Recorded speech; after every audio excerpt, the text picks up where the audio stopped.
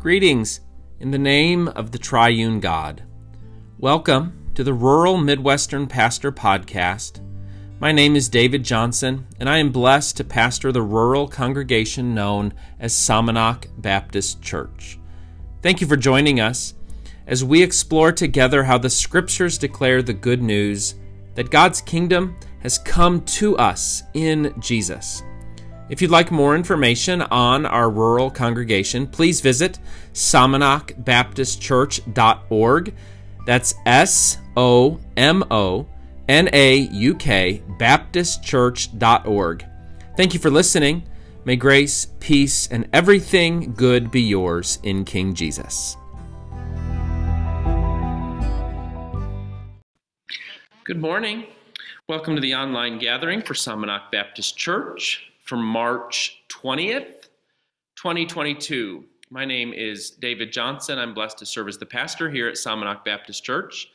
Every Sunday at 10 a.m., we have in-person worship gatherings where we sing together, we break bread together, we have fellowship together. Would love to invite you, if you're local and you do not have a local congregation, to come and join our in-person gatherings. This online gathering is going to be called to worship here in a few moments by a reading from Psalm 63, verses 1 through 8. A couple of announcements. First, during this Lenten season, we are collecting offerings that will support Bruce and Linda Thomas's efforts to support Ukrainian refugees in Poland. If you would like to help us support them as they are housing refugees, as they are feeding them and providing them a refuge, you can make checks out to Salmonock Baptist Church, and if you put Ukraine in the memo line, those gifts will go directly to them. Also, Midday Bible Study continues to meet on Mondays. That's tomorrow. We gather at 1 p.m. in our fellowship hall as we continue our exploration of Paul's letter to the Galatians. And then finally on Wednesday, we have our midweek Bible study with Sandwich Church of the Nazarene at Sandwich Church of the Nazarene at 6 p.m. It's a delightful time to get together to talk about the things that make us different, but more importantly, to have conversations about things that make us one. Psalm 63, verses 1 through 8, call us to worship. O God, you are my God. I seek you. My soul thirsts for you. My flesh faints for you, as in a dry and weary land where there is no water. So I have looked upon you in the sanctuary, beholding your glory and power. Because your steadfast love is better than life, my lips will praise you. So I will bless you as long as I live. I will lift up my hands and call on your name. My soul is satisfied as with a rich feast, and my mouth praises you with joyful lips. When I think of you on my bed and meditate on you in the watches of the night, for you have been my help, and in the shadow of your wings I sing for joy. My soul clings to you, your right hand upholds me. This is God's word. Let us pray. Through Jesus Christ, our Lord, who was tempted in every way as we are, yet did not sin, by his grace we are able to triumph over every evil and to live no longer for ourselves alone, but for him who died for us and rose again. King Jesus, we long to behold your power and glory. We ask you to open our lips that our mouths might praise you, because your steadfast love is better than life. We want to bless you as long as we live. We endeavor to lift our hands and call on your name. We long to say with the psalmist that you have satisfied our souls as with a rich feast. Be our help as we find you to be our refuge in the shadow of your wings. We remember before you our Russian and Ukrainian brothers and sisters who need your mercy, who need your refuge, who need your protection. May their souls cling to you as your right hand upholds them. May our souls cling to you as your right hand upholds us. Heavenly Father, you have made us for yourself, and our hearts are restless until they rest in you. Look with compassion upon the heartfelt desires of your servants and purify our disordered affections, that we may behold your eternal glory in the face of Christ Jesus, who lives and reigns with you in the Holy Spirit, one God, forever and ever. Amen. Our reading from the Gospels this morning comes from Luke chapter 13, verses 1 through 9. At that very time, there were some present who told him about the Galileans whose blood Pilate had mingled with their sacrifices. He asked them, "Do you think that because these Galileans suffered in this way that they were worse sinners than all other Galileans? No, I tell you, but unless you repent, you will all perish as they did. Or those 18 who were killed when the Tower of Siloam fell on them, do you think that they were worse offenders than all the others living in Jerusalem? No, I tell you, but unless you repent, you will all perish just as they did." Then he told this parable. A man had a fig tree planted in his vineyard, and he came looking for fruit on it and found none. So he said to the gardener, "See here, for 3 years I have come looking for fruit on this fig tree, and still I find none. Cut it down. Why should it be wasting the soil?" He replied, "Sir, let it alone for 1 more year, until I dig around it and put manure on it. If it bears fruit next year, well and good. But if not, you can cut it down." This is the gospel of King Jesus. Let us pray. King Jesus, you committed no sin. King Jesus, no deceit was ever found in your mouth. With the psalmist, we come to you, Lord, confessing that you are our light, you are our salvation. Whom shall we fear?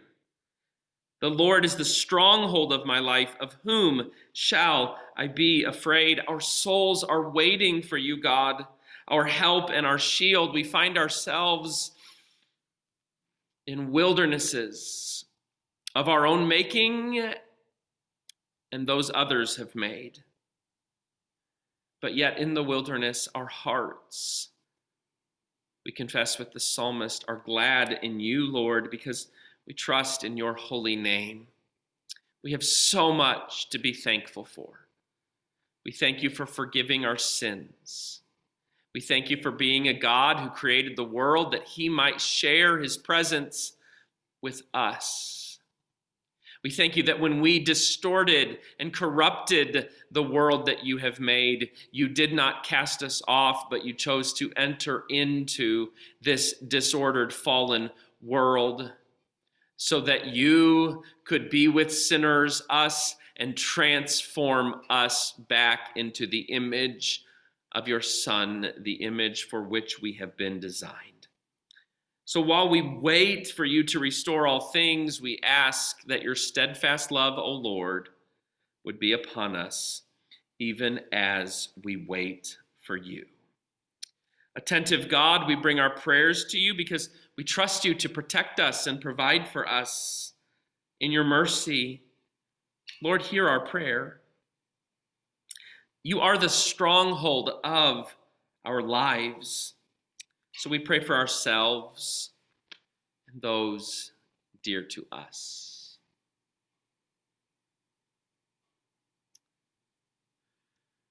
Father, for those who need your Son to be the physician of their souls, their bodies, their minds, their hearts,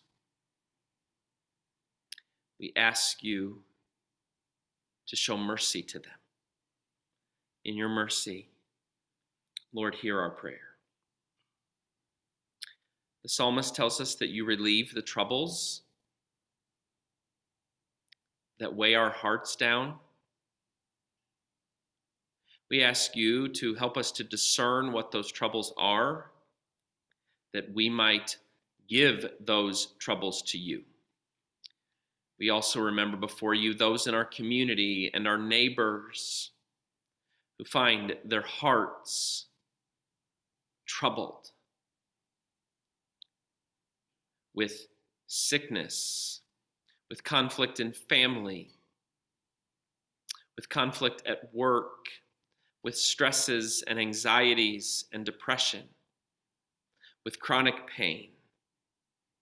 We remember them before you in your mercy. Lord, hear our prayer. You look with favor on the faithful. We pray for the church in all places, and especially the church in Ukraine and Russia, that we with them may bear witness to your reign of justice, peace, and joy. Look with favor upon Salmonok Baptist Church. Deliver us from anything that disrupts our unity. Deliver us from apathy, from lukewarmness.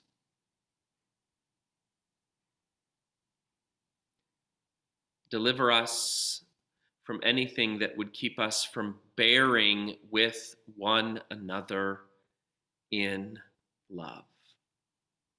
In your mercy, Lord, hear our prayer. Lord Jesus, you reveal the God who has chosen the poor to be rich in faith. So we pray for the world, for all who are ensnared in greed, violence, and oppression. We remember before you those who are poor, who are oppressed in Russia and Ukraine. Sustain them, protect them. We pray against the evil that President Putin is inflicting. We ask you in your mercy to stop the evil in which he is engaging. May the churches continue to bear witness to Jesus, the Prince of Peace. In your mercy, Lord, hear our prayer. God, our only hope, you seat us at table with our enemies. That makes us afraid sometimes. So at that table, we ask you to feed us, that our bread may be to do your will in the strength of your Son, who taught us to pray, Our Father, who art in heaven, hallowed be thy name. Thy kingdom come, thy will be done on earth as it is in heaven. Give us this day our daily bread, and forgive us our trespasses, as we forgive those who trespass against us. And lead us not into temptation, but deliver us from evil. For thine is the kingdom, and the power, and the glory, forever and ever. Amen. Luke 13, our gospel reading, is the text that I want us to pay attention to again together today. The title of my sermon this morning is Repentance for All. When I was about 8 years old, someone from our classroom took an extra piece of candy. That second grade student may or may not have been me. I've told this story before. I don't need to confuse you with the gory details. If I ever run for office, I'm sure it will come out in the press. But of all the things I remember about that experience, the investigation, the general punishment for the whole class, the questioning, the vulnerability, the guilt, the shame, the fear, the getting away with it, I also recall the behavior of my innocent friends.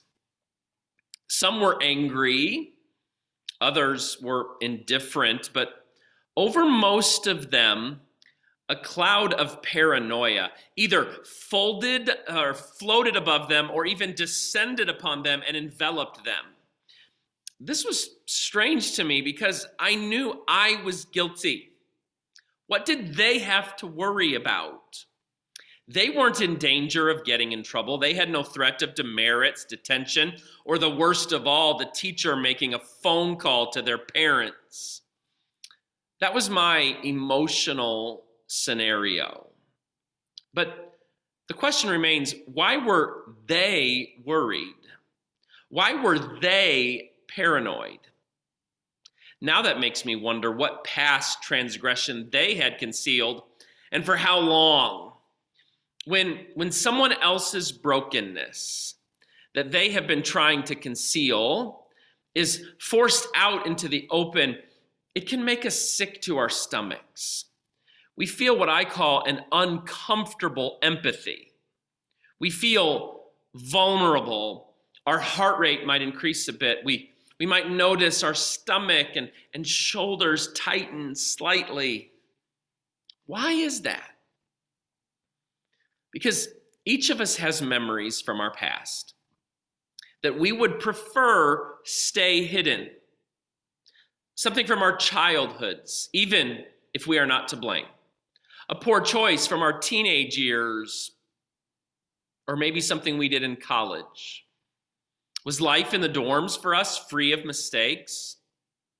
What about your life as an adult? A job you lost? A marriage that didn't make it? Regrets we have in how we raised our children? Maybe a sin from last week or even this morning? These are things we actively try to keep secret. And when someone else's secrets rise to the surface and there's nothing we can do to keep them from overflowing and making a mess everywhere, it's like when you're at a house other than your own and you flush the toilet and the water, instead of falling, begins to rise. Have you been there?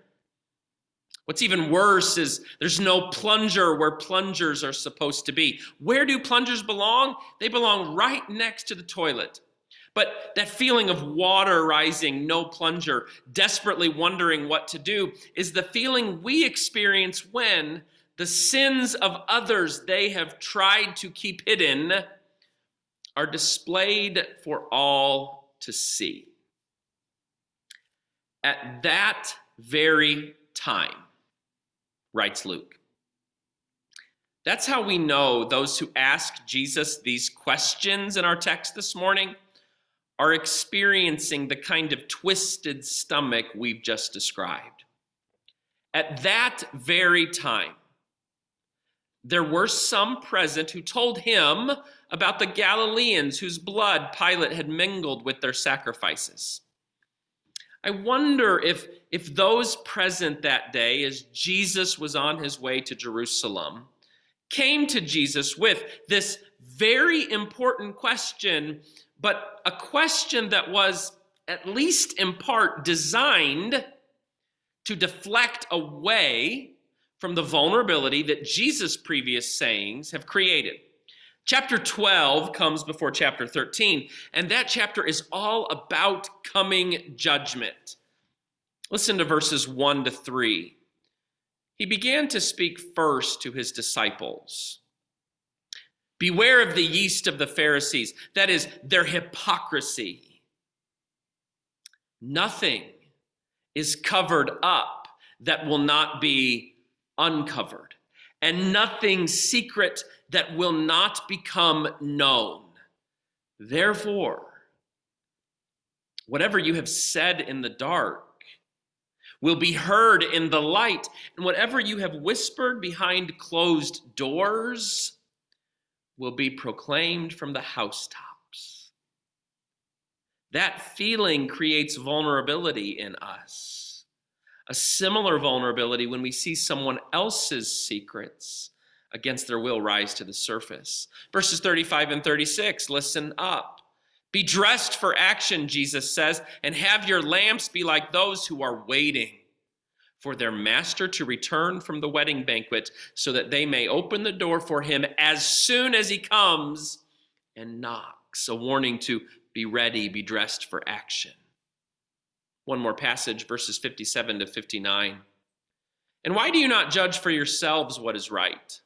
Thus, when you go with your accuser before a magistrate, on the way make an effort to settle the case, or you may be dragged before the judge, and the judge hand you over to the officer, and the officer throw you in prison. I tell you, you will never get out until you have paid the last penny.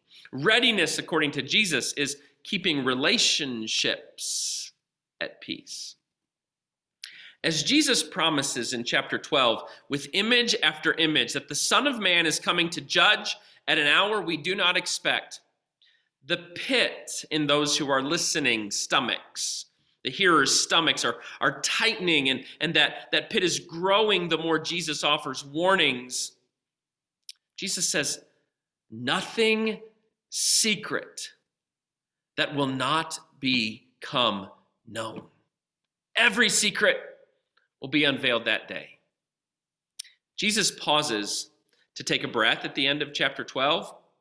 And I think what happens is some of those present interrupt him with a question out of nowhere. They kind of want him to change subjects because it doesn't feel good.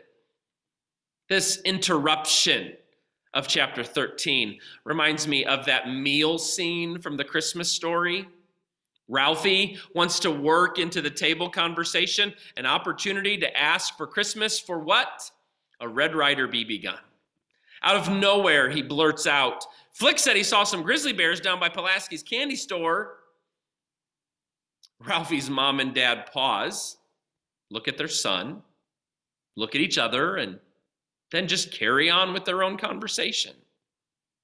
Similarly, in Luke 13, someone in the crowd interrupts the conversation of second coming and judgment to follow by blurting out, have you heard about the Galileans whose blood Pilate had mingled with their sacrifices? Apparently, sometime in the first century, Pilate had murdered some Jews from Galilee while they were offering their sacrifices, and the blood of those murdered and the animals they were sacrificing could not be distinguished. Jesus pauses, looks at the questioner, looks at the disciples, and says, okay, we can talk about that. Let's notice just a couple of things in our text this morning. First, Jesus wants us to stop playing the comparison game, especially when it comes to how we regard sin. Jesus won't let us use phrases like more or worse than. The literal translation of Jesus' words is something like, speaking of the Galileans, do you suppose they became sinners more than all the Galileans? Jesus doesn't like that word more. Jesus refutes the equation we are often tempted to make that when something bad happens, it must mean that sin is being punished. Job's friend Eliphaz, can you say that with me? Eliphaz thought this way. In Job 4, 7-9, Eliphaz says to Job, think now, Job, he has suffered, gotten sick, lost family members, lost property, lost wealth. Eliphaz thinks he knows why. Think now, who that was innocent ever perished? Or where were the upright cut off? As I have seen, Eliphaz says, those who plow iniquity and sow trouble reap the same. By the breath of God they perish, and by the blast of his anger they are consumed.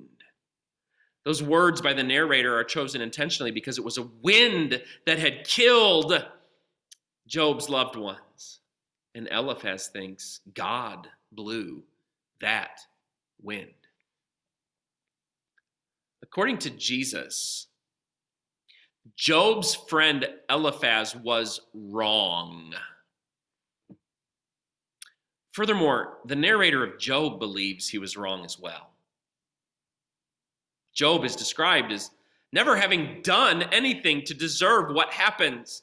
So Eliphaz is this antagonist that we're supposed to read and say, shut up, Eliphaz, you're wrong. Most times, when disaster falls, it's almost become predictable. Well-known preachers get on the radio or television and have the audacity to say Jesus is wrong and Eliphaz was right. That's not what they literally say, but their words reveal that that's what they believe. After 9/11, Jerry Falwell declared that God was judging this nation, and he proceeded to blame those he characterized as other sinners. After the 2010 earthquake and tsunami that ravaged the island of Haiti, Pat Robertson got on television and declared God was judging Haiti, and he proceeded to blame other sinners. Jesus disagrees. Instead, Jesus trains us when it comes to conversations about sin, transgression, offense. Jesus prefers to use the word all. Listen again to Luke 13, 1-5. At that very time, there were some present who told him about the Galileans whose blood Pilate had mingled with their sacrifices. He asked them, "Do you think that because these Galileans suffered in this way, that they were worse sinners than all other Galileans? No, I tell you, but unless you repent, you will all perish as they did. Or those 18 who were killed when the Tower of Siloam fell on them, do you think that they were worse offenders than all the others living in Jerusalem? No, I tell you, but unless you repent, you will all perish just as they did." In these 5 verses, notice how many times the word all is used. How many? 4 times Jesus uses the word all. All of us are sinners. Did you hear that? All of us are sinners. And part of coming to grips with that reality, that's something, especially in our tradition, we've been memorizing since we were children. But for Jesus, if you have truly come to grips with that reality, you will learn, as Jesus disciples us, how to stop comparing their sin to my sin. Jesus wants us to learn how not to regard their sin as worse than mine. Jesus says, no, unless you repent, you will all perish. Second, notice that Jesus is still interested in fruit. The parable he tells in verses 6, 7, 8, and 9 are designed to say that Jesus, when he is followed, will produce fruit. And he is the way for the people of God to be fruitful, even on the day of judgment. Judgment will come. And those who will be regarded as fruitful on that day will be those, according to Jesus, who admitted and came to grips with their own sinfulness, who owned their sin, who confessed their sin to God and each other, who stopped thinking that God expects us to be perfect and learned instead that God wants us to be humble and honest. Beloved, I'm going to go there.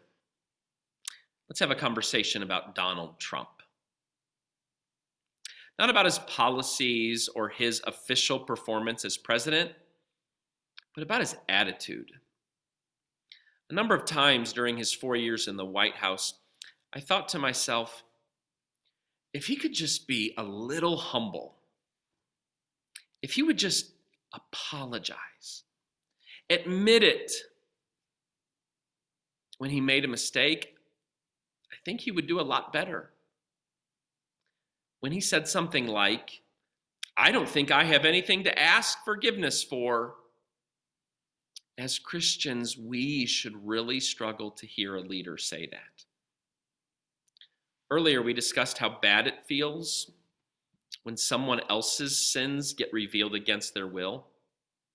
Something that needs to happen, but it still makes us uncomfortable. Yes? That feels bad. Do you know what feels good? Do you know what feels liberating? Do you know what feels admirable? When someone admits they made a mistake. When someone owns their sin. When somebody has the humility to say, "That was not my best effort. I was wrong." Just like umpire Jim Joyce did on June 2nd, 2010. With 2 outs in the bottom of the ninth, Armando Galarraga was 1 out away from history. A perfect game. 27 batters, 27 outs. A ground ball to the first baseman. Galarraga, as he's supposed to, covers first. It's an awkward play, but not even a bang-bang play. Replays revealed it wasn't even that close. Not until after the game did the umpire, Jim Joyce, even consider he might have made a mistake. As soon as he saw the replay, he called a press conference. With colorful language, he admitted his mistake. He made 0 excuses. He even described how significant his missed call was. I robbed that kid of history. And I can't explain how bad that makes me feel.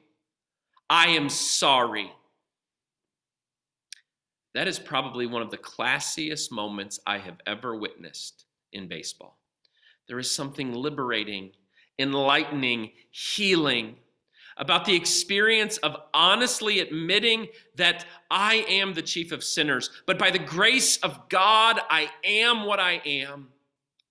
Forgiveness happens in our life with God, so we can be transformed, not because we are transformed. Let me say that again. Forgiveness happens so we can be transformed, not because we are transformed. We are given a prayer of confession in Psalm 51. In verses 10 to 13 of that psalm, the prayer goes this way: create in me a clean heart and put a new and right spirit within me. Do not cast me away from your presence, and do not take your Holy Spirit from me. Restore to me the joy of your salvation and sustain in me a willing spirit. That's kind of the summary of what the previous 9 verses have been about: asking for forgiveness, owning sin, asking for forgiveness. Verse 13, then I will teach transgressors your ways. The ways of God are to come to sinful people and forgive them. And then when they do, there is always a then I will. Teach transgressors your ways, and sinners will return to you. Beloved, God comes to sinners with forgiveness that draws the sinners back to God. He transforms them so that we, just like the outline of Luke 13, we can become fruitful people. Forgiveness happens so we can be transformed, not because we can be transformed. This theme of forgiveness, so that we may be transformed, is captured well by the devotional lives of the Pilgrims. The 2 books the Pilgrims brought with them on the Mayflower were the King James Bible and the Book of Common Prayer. Every morning and evening we read in this devotional book that they, as faithful Christians, would practice a liturgy of confession every morning and every evening. And I would like to close with their prayer of confession. Most merciful God, we confess that we have sinned against you in thought, word, and deed, and by what we have done, and by what we have left undone. We have not loved you with our whole hearts. We have not loved our neighbors as ourselves. We are truly sorry, and we humbly repent. For the sake of your Son, Jesus Christ, have mercy on us and forgive us, that we may delight in your will and walk in your ways, to the glory of your name. Amen. King Jesus, we confess to you that we are sinners.